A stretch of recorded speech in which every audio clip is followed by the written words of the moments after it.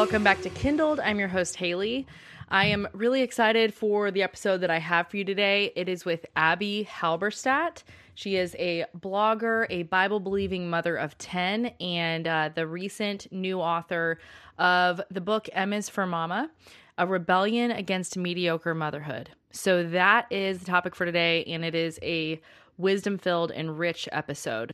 I just want to mention that I am very picky about who I talk to now on the topic of motherhood, because as some of you may know, the way that this podcast started out was just discussing very loosely and in a generic Christian way, discussing motherhood and work and the grace we need for both. That was my old tagline. And I grew really weary of those topics because ultimately because God had other plans for this show and for me to really speak to the tough issues that very few people were talking to. But obviously, I'm still a mom and I still need to grow in grace in my motherhood.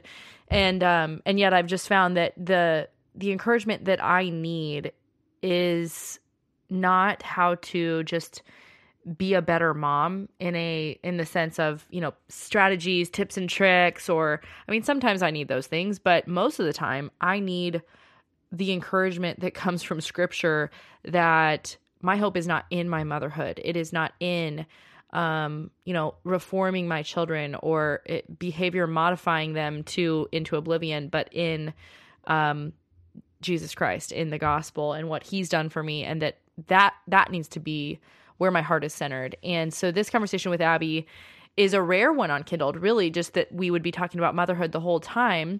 And yet it is so good. And I'm saying that to say that I would not bring you a conversation on motherhood from just anyone. This is someone that I truly look up to and admire and trust the wisdom that she has gleaned over, her 15 to 16 years as a mom. And I'm just excited that she was able to come on the show and talk with me. Before we get into that, I just want to let you know about a couple announcements. First off, I've mentioned this the last couple weeks, but I am no longer on Patreon. I am now on Locals as far as my member community where I produce my bonus episodes for that subscriber community. That is all happening on Locals. You can join us for $10 a month at kindledpodcast.com. Well, actually, the direct URL to the Locals community is kindlepodcast.locals.com. You can also access that link through my website, kindlepodcast.com. But that is the place that I am publishing new Firestarters episodes every Friday. So you will not find me on Patreon. You will find me on Locals from here on out. And the other invitation I have for you is to leave a rating and review for the podcast on Apple Podcasts, the app. That helps us get found. That helps other women find this content, and for Apple Podcasts to refer the show to people who would be likely to listen based on, their listening history and their favorite shows. So always appreciate that so much. If you have not left a review, it just takes a few seconds to do that. So scroll down and you'll find the link in the show notes to do so. I want to thank the sponsors of today's episode, which are Cornerstone Curriculum, Lacey Baumiller, and my own business, H. Williams Creative. You'll be hearing about those a little bit later on in the show. Okay, that is all for the announcements. So here is my conversation with Abby Halberstadt. Abby, thank you so much for joining me. I'm so glad to be here. So before we get into our conversation, could you just introduce yourself and tell listeners who you are and what you do? Sure. Yeah. So like she said, I'm Abby Halberstadt. I am first and foremost a sinner saved by grace and a follower of Jesus Christ and a lover of scriptural truth. And if that's all you ever knew about me, that would be enough, because God is greater than any kind of personality or accomplishments or even people that he's given me. And he's given me a lot of people. So I'm a mom of 10, wife to 1. People always ask, same dad. The big question that moms of a lot get asked. Same dad. We have 2 sets of twins. We homeschool. I'm a fitness instructor. I'm a blogger for the last decade. And I am a first-time author as of officially printed and published last week. Wow. Congratulations. That's so huge. It is fun. So fun. I honestly don't know how you, I know you hear that all the time. I don't know how you do all of that. I don't know how you that's a lot, right? It is. And the thing that I find really misleading about listing accomplishments like that is that while some of them are going on simultaneously, some of them aren't. Like you're not, not fitness instructing while homeschooling and writing a book. Like just like everybody else, I only get 24 hours in a day. I have to sleep for at least 7 of it to feel like a human being. And you kind of have to prioritize what you prioritize. So sometimes I just want to tell people the list of things I'm not doing. You know what I mean? Yeah. Like I don't garden. I don't make sourdough bread. I don't do Charlotte Mason homeschooling so that we're outside 1,000 hours a year. I don't like I can go so far down a list of things that I see people doing that are so impressive and intimidating if I let myself go there. But that's kind of one of my passions in motherhood is saying like, find out who you are in the Lord and chase that to excellence to the Lord. And then let everybody else be awesome at what they're awesome at. You know, if it's not a core scriptural truth that everybody should be doing, let it go, unless the Lord starts telling you to not let it go and to do something different. I love that. That's so true. How many of us just need to hear that message? And maybe that's the end of our conversation. No, we're done. But I mean, it's so true as women, like, we compare and it's a natural tendency. I know it is for us. And it's easy to, like you said, just let yourself go to all these places of what you're not doing. But why not proudly say like, hey, I'm not doing this, so I can do these other things, right. And nobody's doing better at these things. Right. Nobody's doing everything. And just to free people up to say like, it's okay. You don't have to do that if that's not your flavor of homeschooling or if that's not your flavor of working out or whatever it might be. It's fine. Like do your thing. Exactly. It's when we start imposing kind of our personality and our versions of things outside of scripture that we really kind of stray way out of our lane and start crashing into people. That gets problematic. Yes, it does. And it tends towards a lot of legalism, which, then drives people away from, the good news that we should be able to find in common and say, like, it's not these things that saves me. It isn't my motherhood or my being a published author that makes me worthy. Like none of it makes me worthy. I'm not worthy. Christ is worthy. So, well, we're going to talk about, your book, M is for Mama. We're going to talk about some of the themes that you address in there and, just life lessons. I think your wisdom that you've gained from years of motherhood. You've been a mom 17 years. Actually, my oldest will be 16 in May. 16. Okay. So yeah, that's a long time to have been walking this road and, making mistakes, failing and also thriving in different ways. And so M is for Mama, the subtitle is A Rebellion Against Mediocre Motherhood, which is very intriguing. So I want to ask you, what do you mean by mediocre motherhood? What does that mean? So I actually start the book because I knew that was going to be the first question that everybody was going to ask, kind of explaining what I mean by that really loaded term. Because I think so many people are going to, some people may assume they know exactly what it means. Like, oh yeah, I know those kind of people. And they may be surprised because they may be thinking about people being mediocre because they don't do things the way that the person thinking of it does them. And I don't think that's mediocre. Like you said, homeschooling differently than someone else doesn't make you mediocre, even if the other person or you are convinced you're doing it the right way. That's not the definition. I think that where mediocrity comes in is instead of the thing that we're doing, it's the way and the attitude with which we do it. So maybe we're feeding our kids, maybe we're taking them to practice, but we're resenting every bit of it.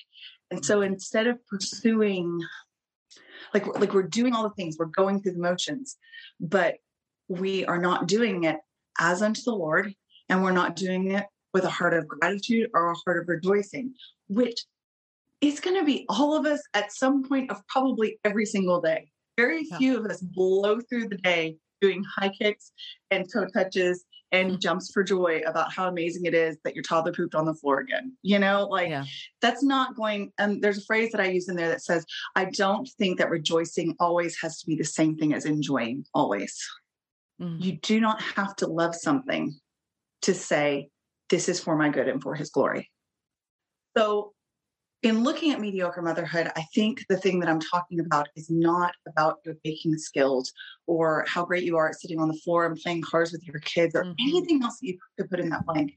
It's whether you are finding the fount, the wellspring of your joy or lack thereof that you have to get from Christ in scriptural truth and in the Lord alone. Because otherwise, we're all going to be mediocre. The only thing that can draw us up to excellence is Christ. So what I see a lot of that I feel is very appealing to many people is finding solidarity and complaining in your bad days instead of finding a way to encourage and uplift each other and say, man, that is hard and I've been there, but what can we do practically to lift ourselves up out of this, or saying, you know what, I'm ticked off at my kids all the time. That's my right. Everybody feels this way. Maybe what I see a lot of in social media, for example, which I feel like has compounded this whole kind of culture that says I am entitled to be angry and easy on myself. And I don't have to look to Christ. I kind of need to look inward or outward in my peers and either compare and feel better or compare and feel good about myself. Is social media. Social media gives you so many opportunities to either look at someone and say, I do better, or she does it too, or to laugh at things we shouldn't laugh at. Like, we should take something seriously. There are a lot of funny things in motherhood and a lot of things that we can giggle over. It's like, oh my word, my toddler just told the pickup grocery lady that he loved her when she said bye. Their toddlers are funny, my 5-year-old, I said, this was a 4-year-old thing for me to do because I knocked the glass over. And I specifically didn't say 5-year-old because I knew he was going to be like, hey, I'm 5. And he was like, don't do that 4-year-old thing again, mama. They're hilarious. There are plenty of genuinely chuckle-worthy things that kids do. But snark is a whole other level. Snark is where you take it and you justify your anger or your bitterness or your resentment. And there's just no room for that in scripture. So I just kind of wanted to speak to that from a biblical perspective, but also from I've been there and I get it perspective. I am not above this by any stretch of anyone's imagination on any given day. Yeah, totally. I don't follow a lot of people who, maybe this just reveals I only follow people who I agree with, but, I don't follow a lot of people where I see that, but I see it in culture. I see a ton of, the Toddlers Are A-Holes book, and a lot of people who, when that came out, it's a few years old now, so it's kind of old news, but just the celebration of that, quote unquote truth that, they sure are, screw them, just kind of a nastiness. And it's a hatred really for children, when it's obviously it hits a note where you're like, well, toddlers are frustrating a lot of times because they can't communicate and they cry a lot and they throw fits because they don't know how to talk and, and they don't know how to express what they're thinking, or you're not understanding that they're saying, I want money. Like my daughter yesterday was saying she lost some coins. She had 3 coins in her hands, and she dropped one between the couch cushion and she was going, more money. And I was like, I can't find the coin. It's gone, Marigold. I'm sorry. I don't have any more money. And she started throwing I love that name, by the way. Marigold is a great name. Thanks. Yeah, but it's just I was just I don't have more money for you, and I'm not going to find another coin. It is what it is. And then she proceeded to throw a major fit, and had to have discipline, and eventually she gets out of it. But it's I get that they're frustrating, of course. But it's not okay to take that reality and then celebrate it and leverage it for a laugh at their expense. And, really it's the sad reality is it's they are sinners. They actually need the Lord. They need a heart change, And from a secular perspective, obviously that is not a popular truth. No, because if, and as an adult, you don't want to acknowledge that you're a sinner and that you need Jesus, then you're certainly not going to want to place that on a small child who developmentally has all of these obstacles that we hopefully have, overcome. But from a Christian perspective, we do have to approach it not as my child is a sinner, I need to rehabilitate him, because we can't. Only the Lord can change their hearts. But my child is a sinner, therefore I shouldn't be even a little bit surprised when they do sinful things. It makes it feel less personal. That knowledge that we are dealing with a fallen human, just like we are, makes it where it's not a personal affront to us when they take our time, when they inconvenience us, when they yell at us, when they lose their tempers. Instead, it's a teaching opportunity for us and for them. And it's so interesting how you were talking about the culture in the books. So I haven't spoken to this anywhere else, and I've kind of gone back and forth on whether to, and I'm not going to get into great big detail, but interestingly enough, in 2020, a board book for moms came out called M is for Mama. I'd already signed my contract. I'd had my blog name for 8 years. Like, there was no crossover or like, it was such a coincidence. But it's called M is for Mama and Merlot. And the inside of it, each of the letters are for kind of this attitude of, we all, like, one of the pages says something like, I don't remember what the letter is for, but it's like, this is for, we have absolutely no idea what we're doing. We're all just making it up as we go along. And the person's response, because it's 2 moms, and she's like, oh, absolutely. Yeah. And of course, from a scriptural perspective, we have to say, that's not so. In fact, the Lord has given us really clear biblical foundations and precepts, which makes this whole thing a lot less intimidating, because he hasn't just left us to wallow and make things up as we go along. Yes, we learn as we go.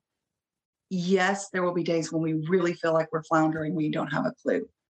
But we have somewhere to go for truth. And I'm so grateful for that. I don't want to celebrate winging it. I want to have somebody that holds me accountable to the days that I wing it, saying, okay, that day happened, no big deal, but let's make a plan by the Lord's grace and with his help for tomorrow. I want to take a second to introduce you to one of my sponsors, and that is my friend Lacey Baumiller with the 5-Minute Meal. Lacey teaches women that long-term weight loss is a byproduct of healthy, sustainable habits, not short-term fad diets. If you follow me on Insta, you've likely seen that I've been on my own health journey to create more sustainable and healthy habits. So I could not agree with Lacey more. Her 5-Minute Meal will teach you a simple weekly meal planning system that will simplify mealtime, save you from the overwhelm of wondering what to make for dinner every night, and help you prepare nutritious meals that will move the needle on your health goals and your entire family will love. To download the 5-Minute Meal Plan with recipes, shopping lists, and a step-by-step process to make it all happen, just scroll down in the show notes of this episode and click the link to go to Lacey's website. It's completely free. And bonus, anyone who downloads will get a 15-minute pantry audit where Lacey will teach you how to stock your pantry to make this process effortless. Just simply scroll down on the show notes of this episode to click the link and download your 5-Minute Meal Plan today.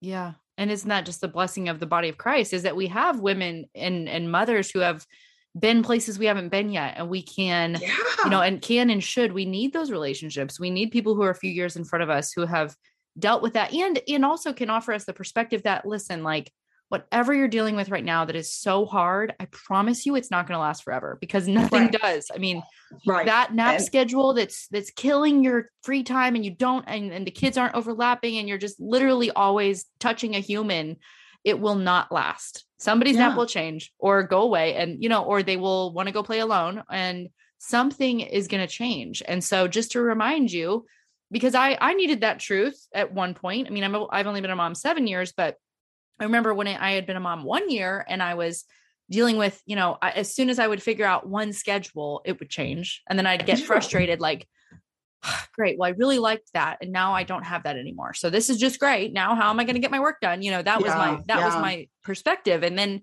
as I matured and saw, it's always changing. And sometimes it's for my benefit of time. And sometimes it hurts my time. And it looks like, I guess I just can't put my hope in how much time I get. Exactly. It's like, that was the lesson I learned was I've been putting hope in that, Yeah, you're so right. I do feel like one of the things, Ruth Jo Simons came up with the hashtag, popularized at the very least, the hashtag motherhood is sanctifying. And I think some people were like, what does that even mean? Like, from what, especially from maybe a non-religious perspective, you're like, what is sanctification? Why would motherhood do that? Well, I think one of the reasons why is exactly what you're saying. It pulls the rug out from you over and over again. Yes, the scriptural principles apply to every child, circumstances are going to change, which is why your hope can't be in your circumstances. Your hope better be in the Lord, because your circumstances, as you say, could really stink one day. And then one day they're great. But if you put your hope in that, you're going to be so disappointed when they go back to being tough again. Right. I always say hard is not the same thing as bad. And so many people have told me that that is just a perspective shift, a tiny perspective shift that they needed to go from this is hard, like you say, the nap schedule, or the stomach bug that's going through everybody for the fifth day in a row, and you started over when you thought you were done, or whatever it is, the potty training regression, or from older kids, nasty attitudes, or fighting with you, or whatever. Just that next hard thing that you're dealing with. If you look at it only as bad, because unless it's gone, your life is not good, then you're going to resent it. But if you see it as an opportunity for growth, and you really truly do believe that the Lord works everything for good for those who love him and are called according to his purpose, it reframes it into, this is a chance for me to learn something. Right. So good, man. Some of the ways that you see that mediocre motherhood narrative seeping into Christianity, because I think that's the concern, right? It's like, we're not surprised. Yeah. Like you said, we're really not surprised when the world says things like that. It's like, yeah, what else are they going to do? They don't have really necessarily an accurate view of human nature, right? But what are some ways that you see that contaminating Christian women, or thought or conversations that women might be having in their small groups or their churches, that sort of thing? Well, one thing that I am becoming more and more convinced of is that we're not reading enough of our Bibles as a general rule. And so it's hard to preach truth to yourself when you don't know truth. Mm-hmm. So I feel like a lot of the questions, I do a weekly thing called What Do You Want to Know Wednesday, where I answer questions. And so many of the questions that I get asked have biblical answers. And people are like, I don't know where to start. Like, I'm so lost.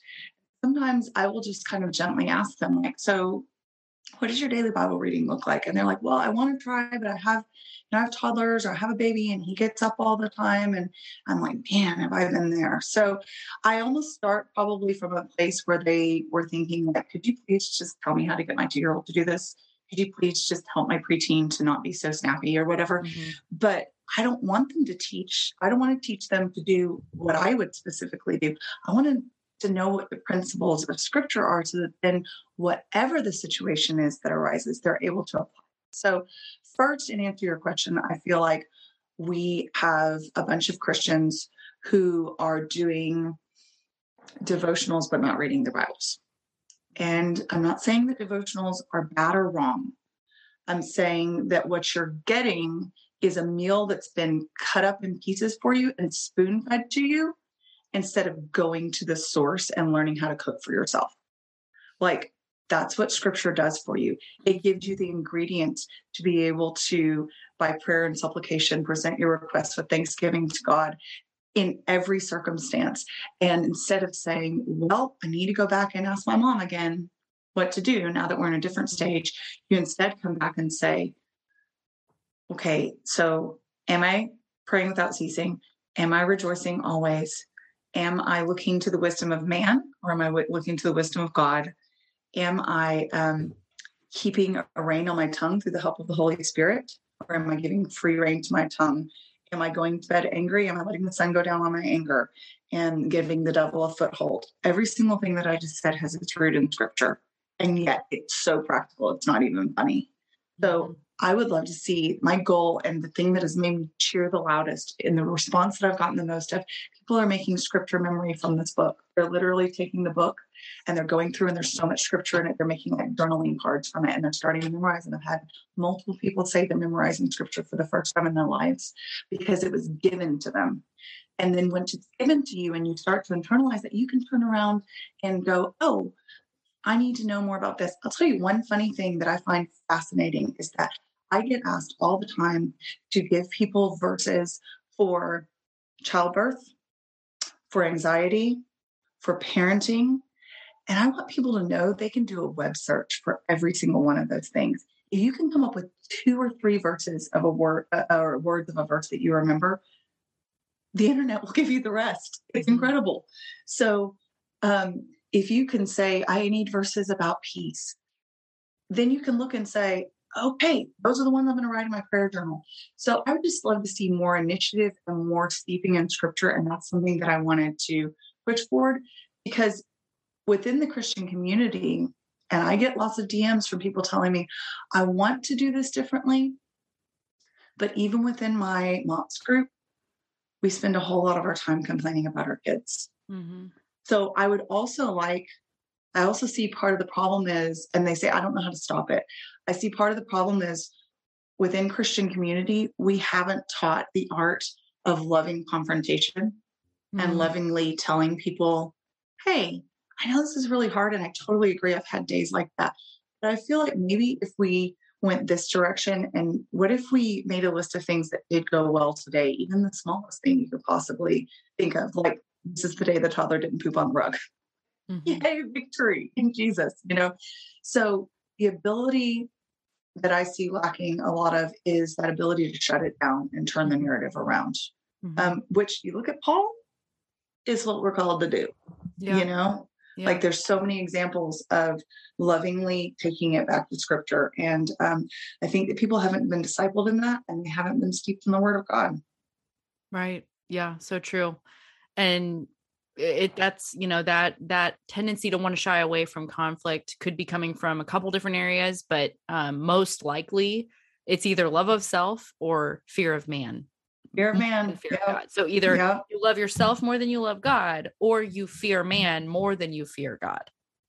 Because it's so easy to fall into. I feel like for me on social media, 2020 stripped that away from me. Like it was like, this stuff is happening, and I like have a burning in my spirit to say it. And you've had people come after you. It is not fun. Mm-hmm. But every time it happened, the Lord took away another little chunk of, I don't want to just go around saying, I don't care what people think. I don't think that's a good attitude. I don't think it's a godly attitude, but you need to care about what the right people think. Right. You have to ask yourself, has this person personally poured into my life? Do I have a personal contact with them? Do they even know who I am? Exactly. Right. Have we met face to face, or at the very least had meaningful contact if we haven't met face to face? Are they steeped in scripture, or at the very least, are they a person of basic life wisdom? And do they love me? Like, if someone hates you, you can't take what they say into account too much. So that fear of man thing, I feel like had to be like pulled out of me bit by bit. It's not that I don't still have it. I've just seen over and over again that the times that I was obedient to that calling, whether it was about motherhood or whether it was about cultural things or political things, were the times that the Lord grew my faith in him, because he had to sustain me when people were really unkind. So I get it. I get it. But it's important to overcome. Yeah, absolutely. Yeah. And I think, man, I just lost my thought that I was going to say. Well, I was going to respond to one thing you said about back to the Bible verses, like people, great idea to search for those words, like, peace, Bible verses. But like you said, I think that even that can be insufficient, because, people, if they aren't ever reading a whole book of the Bible or a whole passage, a section of scripture, they are only kind of gathering up little sound bites, clips, which are true sound bites. Yes, they are all true. All those verses are true. And they might be really good to use in the moment and to remind yourself, like, peace that surpasses understanding. He is able to give that to me. Okay. Perfect love casts out all fear. Yes. Okay. I've got that. And I know that's true. And God, like, help me to believe that. But so much of the times that I have been the most astounded by the word of God and awed by God's character has actually been stories in scripture that don't have one of those like keywords in them, and just the deep things that we were able to learn about God's character through that and see, like his faithfulness or his love, or, how he is so sovereign over everything that is happening in all of history, and this bigger picture that we see in the Bible of like, what he is doing, all of that. So to encourage people as well, the sound bites are good, but you also need to be actually reading the Bible, and hopefully in a church that is like in some way, shape, or form expositing scripture and or also teaching you how to study the Bible, and I grew up for 10 years I was not in a church like that, so I know that is sometimes hard to come by. It is hard to come by. I agree. I grew up with parents who had hard backgrounds, unchristian backgrounds, abusive backgrounds, and they really, as young Christians, decided they wanted their kids' lives to be different. And so they read the 1 year Bible to us from, like, I can't remember not being read the 1 year Bible. Leviticus, Ezekiel, Revelation, all of it. They did not skip anything. They didn't water it down. They didn't do the children's version. Year after year, line upon line, precept upon precept. And I'm so grateful for their faithfulness in that. So yes, I 100% agree. And that's what we do with our children too. We're reading them actual scripture on a daily basis and then passing off that habit to them to continue on their own. Our next sponsor of today is Cornerstone Curriculum. So I am actually a graduate of Cornerstone Curriculum's 4-year course, Worldviews of the Western World. I took it in high school. I rediscovered the name of the company and got in touch with the founders because I wanted to tell them just how impacted I was by that course that I took all the way back in high school over 15 years ago. And they became a sponsor of the show because they believe in what I'm doing. And I cannot say enough good things about what they did for me. And just how their curriculum taught me how to think critically. It taught me how to understand the founding of our nation and how it was rooted on the truth of God's word and on these biblical principles and the dignity of human life and the fact that, mankind has a sinful nature. This curriculum is how I learned to think critically about these issues. It instructed me in all of these, questions that we now are weighing every single day in our own personal lives and these cultural issues. I learned to think about those things because of that curriculum. Almost entirely. I mean, I just credit it with so much of my own development and worldview as a young adult. So I cannot say enough good things about it. Their website, cornerstonecurriculum.com, has that as well as a lot of other products and resources that can help you to teach your kids how to think critically. They even have Bible studies, an Answers for Difficult Days series that covers a lot of the topics that we are dealing with today in terms of justice and sexuality and the family. Their website is going to be an excellent resource for you, whether you are a homeschool family or even a parent with kids in private or public school who wants to bring in some Christian worldviews resources and supplement your kids' education with that. So check their website out, cornerstonecurriculum.com. Use the coupon code KINDLED for 5% off. And make sure you hit up their website as you are ordering curriculum this spring for the coming year. I want to hit a couple of the, maybe most frequent, what I'll explain for people, and you can add on to this, is that your book, the way you're laying this out is so helpful. Obviously the chapters have kind of subheads over different sections, but at the end, you do kind of provide this nice little succinct the narrative, like a little column that says the narrative and what mediocre motherhood says, and then what Christ-like motherhood says. And so one of those, I'm trying to find the one that I wanted to. Okay, here's an example. So one of those is at the end of a chapter. Mediocre motherhood focuses on grace to the exclusion of personal responsibility. Christ-like motherhood refuses to use grace as an excuse not to grow. And I love how you just make that so simple and clear and, easy to digest for people to see that, oh yeah, that actually is a really huge tendency that I notice all the time, that just because grace is real and exists, that we use it as an excuse for bad attitudes or complaining or whatever. But could you kind of expound on that idea and how mediocre motherhood does that? Sure. Yeah. So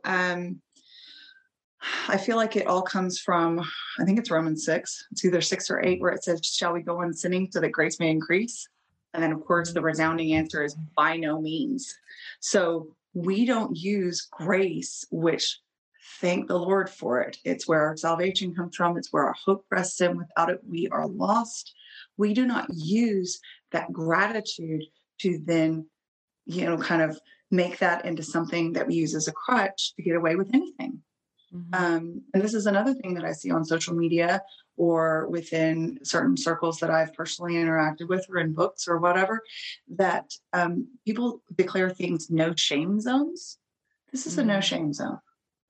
This is a safe place to tell what you really think. Unfortunately, that ends up usually looking like complaining, pretty much guaranteed. And we are supposed to do everything without complaining or arguing. Philippians 2 tells us, do everything without complaining or arguing. There's literally no grace for complaining or arguing. Now, it doesn't mean that there isn't grace for repentance. So I think while there's no like free pass to say, no, you don't understand how bad this day was. I get to do this. There's no free pass for that in Scripture. But should we fall into that, there is absolutely forgiveness and repentance offered. Like, Lord, I just totally blew that. And I use that as an opportunity not to thank you for a chance to grow, which sounds so altruistic. But honestly, when you make yourself say it, Lord, I do not like this. There's nothing wrong with saying you don't like it. Read the Psalms. Like David is so clear about why is this happening? Why are they prospering? Why is my life going bad? I don't get it. Lord, save me. I don't want to be here. This isn't fun. I don't enjoy it. That's not the same thing as going to your girlfriend and being like, this is the pits, isn't it? Yeah, it is the pits. They are the worst. They're a-holes, just kind of snowballing. Because for one thing, David's taking it to the Lord, not to his neighbors, not to his friends. He's taking it to the Lord. And the Lord can handle it, and he can hand back wisdom like he does in Job. In some cases, it's comfort. In some cases, it's, were you at the beginning of the world? Did you found all this? Did you create the Leviathan? So sometimes he pushes back and says, and sometimes it's, I am the God who comforts you. I'm near to the brokenhearted. I'm bottling up your tears in a bottle. I'm writing you on my hands. So there is grace, but we don't get to shape that into what we want it to look like to get away with stuff. And I really feel like it has been, grace. There's grace for that too. There's grace for that too. There's repentance for when we abuse grace. Not the same thing. Yes. Yeah. So good. I love how you made that distinction. Another like hot topic, I guess, that I really liked how you framed in the book was the struggle that we have to view our time as mothers as a sort of a means to an end, a way to kind of get to the light at the end of the tunnel. And you tell a story about a time when you were on a panel and everyone had a career or a different pursuit they were doing, and they viewed themselves kind of primarily through that career. And could you kind of like walk us through that situation and what the thinking was there of the person that said, you'll get there, you'll get to your whatever God has for you sort of after motherhood. Could you kind of talk about that? So the first thing I want to say is that I think we can fall into the trap of saying motherhood is the be all end all. Like, I am the holiest because I am a mother. Not true. Nowhere in Scripture does it say that. Clearly mothers are valued. Talks about God's comfort as being like a mother's comfort. Like, that's a pretty great analogy to make. So we have great value, but someone that doesn't have children yet isn't less than a mother, and someone that is single is not less than a mother as a woman. So I want to make that distinction first, because I think we can start to put motherhood up on a pedestal of idolatry, and we don't need to do that. Our identity is in Christ first, not in being mothers first. Right. And I've seen a lot of people put their identity in motherhood, and then when their children are gone, they don't know who they are in Christ. And that's a scary place to be. And they have to find themselves. And hopefully that turns out well in the end.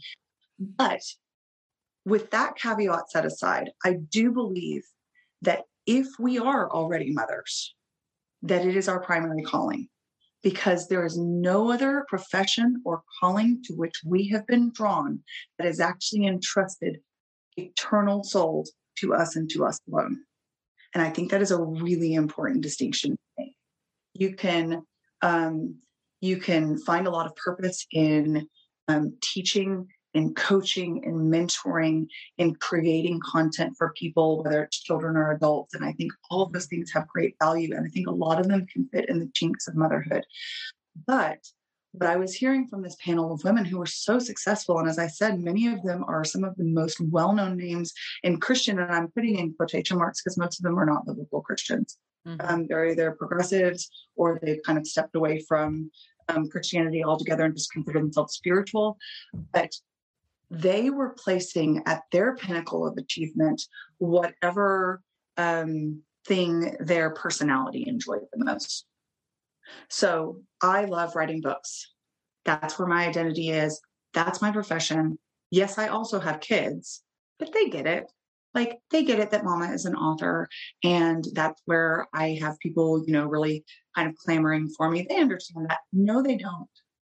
Kids don't get that.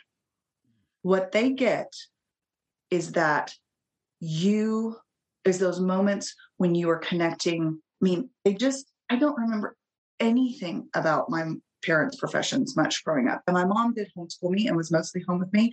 And I can tell you that she was also an adjunct college professor when we were old enough to kind of do school on our own at the college library and stuff. So I knew what she did, but I wasn't thinking, how is my mom doing in her interview? I was thinking, how is my mom doing as she pays attention to me while she reads to me?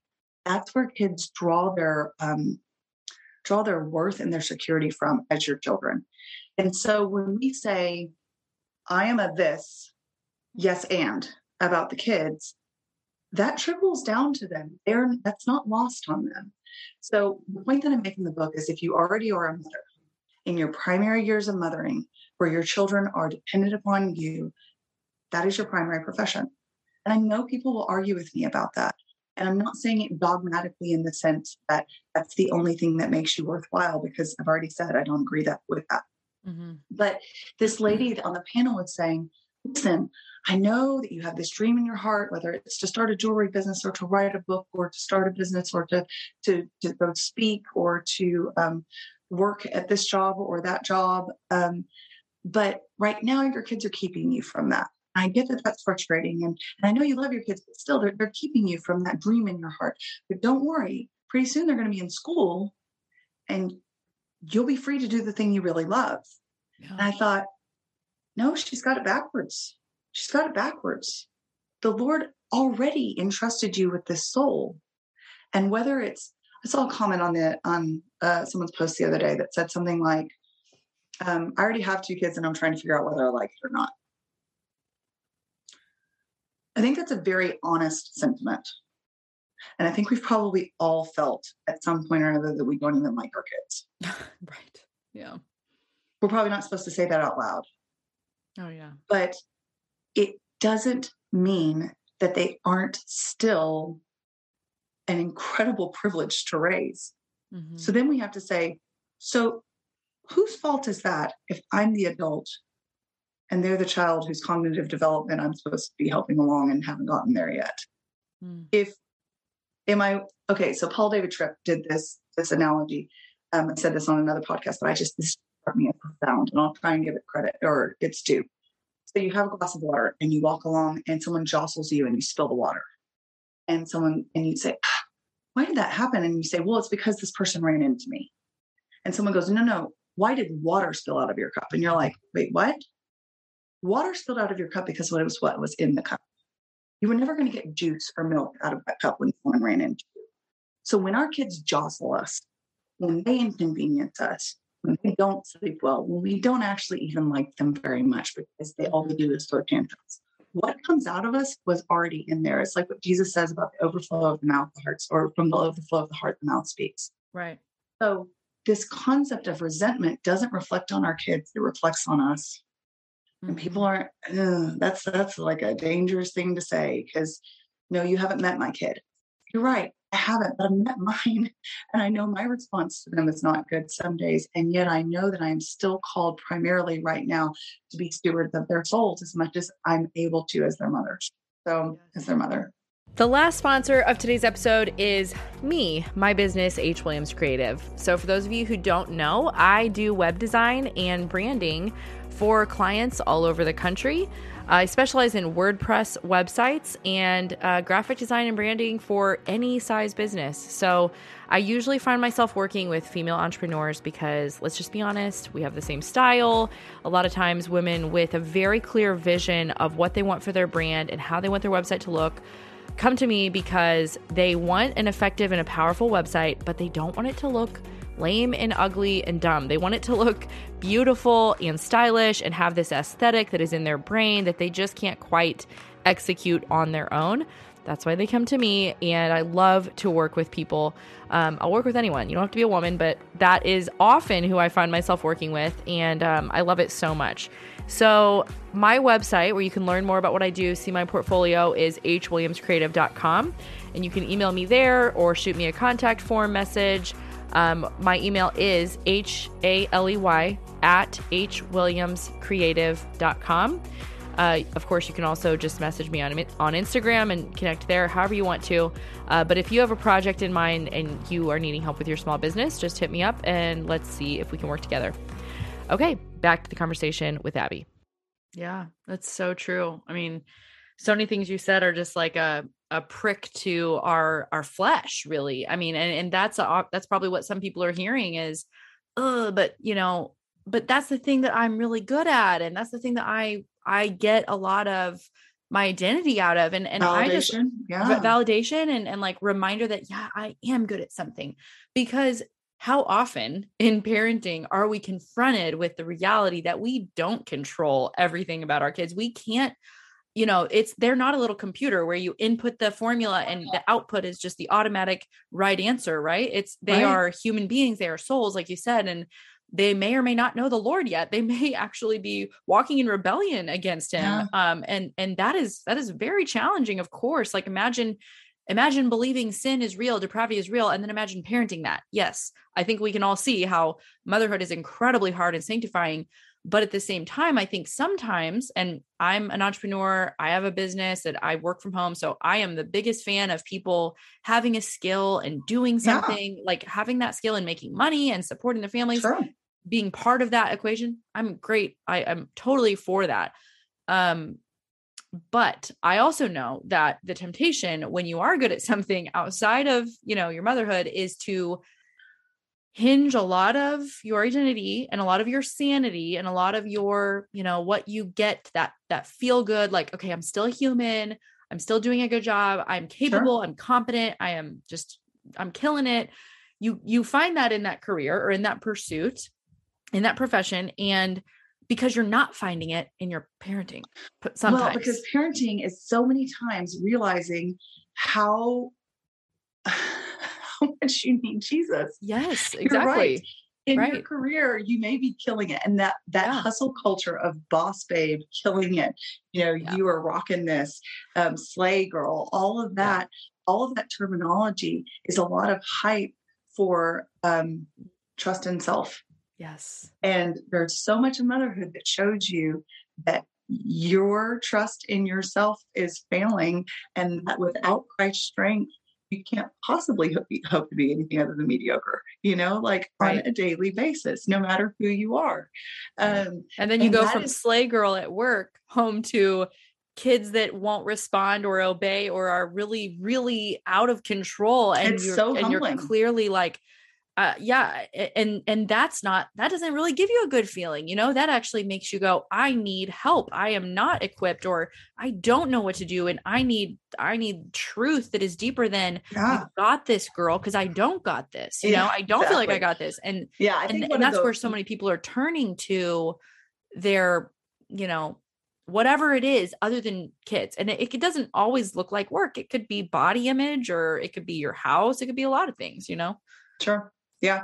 And of course, when you turn to your kids and trying to find your identity there too, you're still going to find yourself lost. It is only when you turn to Christ and his word. And so that's why I say that motherhood is not the ultimate identity. It's not. Yeah. It's just the most important one while you are digging deep into discipling those souls. Yeah. Yeah. I think that is, and so often, like, both of us have things that we do that, Yeah. that earn us money, that we are good at, that God gave us. Like you were saying earlier, like find that thing that you were designed, created to do, and run hard after excellence and pursue that to the glory of God. And I think that there's so much room for people to do that. But never to the exclusion of their motherhood or, shepherding those souls as a primary objective, Yeah. I think you can look at Proverbs 31 and say, I mean, she's literally like considering a field and buying it. She's buying clothes, buying cloth, and then making it for her family and her household and her employees. And she is rising early and working hard. And there's no indictment of industrious womanhood in the Bible at all. There's no concept that, quote, all we do is circle the wagons, and if we accidentally brush up against the world, we're unholy or something like that. Mm-hmm. So there can be that mindset as well. But like you were saying, just that looking first to Christ to say, what are my priorities? Show me how to mother well. Show me how to incorporate these other things, or what to take off my plate so that I can be excellent in this area. And then keeping kind of the blinders on to say, this is the lane that he's put me in, and I don't want to wander over and start worrying about what she's doing. Mm-hmm. Yeah. You have an awesome quote in here, or somewhere I read it in the book, in the world's economics of motherhood, we can't ever hope to have enough. So the question is not, how will I have enough, but how will Christ in spite of me? How will Christ, I mean, that is just such a beautiful truth and dichotomy that so many of us forget, that, God is going to give us more than we can handle. You say he gives us more than we can handle, both joy and pain. Mm-hmm. Could you expound on that? How, the pursuit of enough, or sort of, whether it's, I didn't get enough nap time, I didn't get enough, work time, or I didn't get my workout in, or I didn't, I'm not able to go have that happy hour drink with girls. So now I'm at a deficit of enoughness, and I'm just now, not expected to necessarily perform at the same level because I didn't get my me time, which is such a normal thing we hear. It is. I think one of the emptiest mantras that we have in society is you are enough. Mm-hmm. Because what you just said was, I am enough when I have these things. If our enoughness is dependent upon our circumstances, and then our circumstances fall short, our emotions will inevitably tell us that we have, like you said, a deficit. We have failed. We are below the level of where we should be in our happiness meter. Mm-hmm.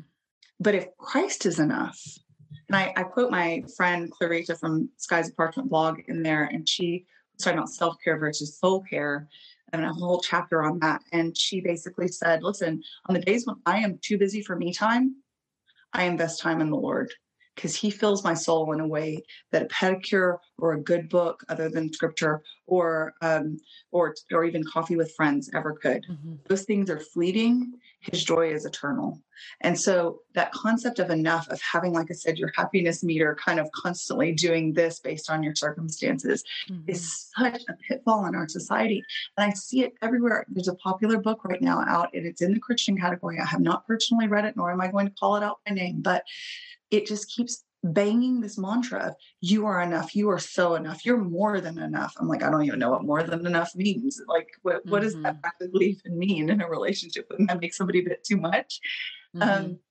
And I'm so grateful that A, it's not true, and B, Christ is enough. Like, that is such a place of rest for me. Yeah. Amen. I guess more than enough means you're extra, in which case I'd probably agree with that person. Yeah, you are extra. You're very extra for lying about that, because that's not true. Oh man. Well, any final words? I could definitely talk to you about this for much longer, but any final words of encouragement to the mom listening who maybe feels like some of these lies have become just the natural pattern of thought in her head, and is like, wow, I am believing things that are not true on a regular daily basis. Like, what would you say to that person? I really feel like the great hope of the gospel is that whether it's something you've been believing for 5 minutes that's wrong or 50 years, there is a new start today. I think one of the lies that we tell ourselves in motherhood is I have messed up in this particular thing for so long that there is no hope for me. And that is never true in the economics of Christianity, in the realm of Christ has paid it all. Yeah. All to him I owe. Death has left a crimson stain, but now I'm white as snow. And so that can be true as a believer already of starting over. And I know one of the most oft-quoted, like soundbitey type verses, it's mercies are new every morning, and it's lost its power, but it's still the truth. So if you find yourself realizing, you know what, I don't even know where to go from here. I'm going to say scripture. I'm going to say, start reading your Bible on a daily basis. Start studying it and get a concordance out, or, sit there for 10 minutes before you read and ask the Lord to reveal his truth to you in a way that your mind couldn't grasp before, because his ways are higher than our ways, and his wisdom is foolishness to man, and our wisdom is foolishness to him. And so I would just really encourage moms not to dwell in a place of self-condemnation. I think my book does prick hearts. Yeah. I think it does provide conviction, but it does not condemn. No, it doesn't. Conviction is good. Yeah. Condemnation is from the devil. Yes. And so when we say Christ has already overcome, we are more than conquerors in him, and we don't have to be slaves to this. Right. That is good news. And that is hopeful. And I really want to give mom hopes in that way. Moms, I love that so much. Yeah. Like you said earlier, this is a no guilt zone. Well, that's like saying this is the no bad news zone. But in reality, like if we don't have the bad news, that actually we are guilty before God for sin, but God, being rich in mercy, gave us Christ. And if we never have the bad news, then we do not think much of the good news. The good news means very little to us. It's such a minimization of it because we can't handle the bad news, which means we also don't get very good news either. And that's just a anemic, very shallow, Christianity, if you could even call it that. It's not Christianity. It's I don't know, soundbite, popular. Do-goodism. More moralism, I guess. But yeah, the good news is that like we are far more hopeless than we ever dared imagine without Christ. But in him, we are more than conquerors than we ever dared hope. And so, just the beautiful truth of the gospel really is what this all comes down to. And your book is an excellent place for moms to start, really unpacking and just revealing, kind of the lies behind the narrative that mediocre motherhood sells us, and then in contrast, what Christ-like motherhood is. So where can people find your book and connect with you online? You can find it on christianbooks.com, Books A Million, Mardel, Amazon, Barnes and Noble, most places that books are found, thankfully. Okay, perfect. And where do people find you on online, connect with you? My main place that I share is Instagram. It's m.is.for.mama. So everybody could separate that because people will call me Miss Vermana and all kinds of weird things. Also a blog, msvermana.net. I'm on Facebook, usual places. Okay, perfect. Man, well, it's so fun to talk with you, Abby. And I hope you sell a lot of these books, because this is, the stuff you're sharing in here is just so encouraging and true. And like you said, scripture based. So people can turn to this and not be afraid that they're going to be sold another mediocre motherhood lie. So thank you for writing it. It was my pleasure. It was so fun to do. All right. Awesome. Well, thank you so much. Yeah. It was great. I will let you know when this is going to air. I know that you just launched. Is like sooner better than later, or what would be best for you? Sooner-ish rather than later. It's nice to have like things like each week, so it's not just bang all on launch or the week after. Yeah. So next couple of weeks would be great. Yeah. Okay. So I will shoot for the 21st. Does that work? That's great. Okay. Perfect. I have one scheduled up for this Monday, but yeah, I can squeeze it in there for next Monday. That sounds great. All right. Well, thank you so much. I hope you have a great rest of your day. All right. You too. All right, guys. Well, wasn't that just such an encouraging episode? I'm telling you, as good as that was, the book is a million times better. So you definitely should check out M is for Mama. You can find it wherever you get your books and connect with Abby. All the ways that she mentioned, I will put links in the show notes. All right, guys, have an excellent week. If you're in Firestarters, I will see you on Friday. If not, see you next Monday. Bye.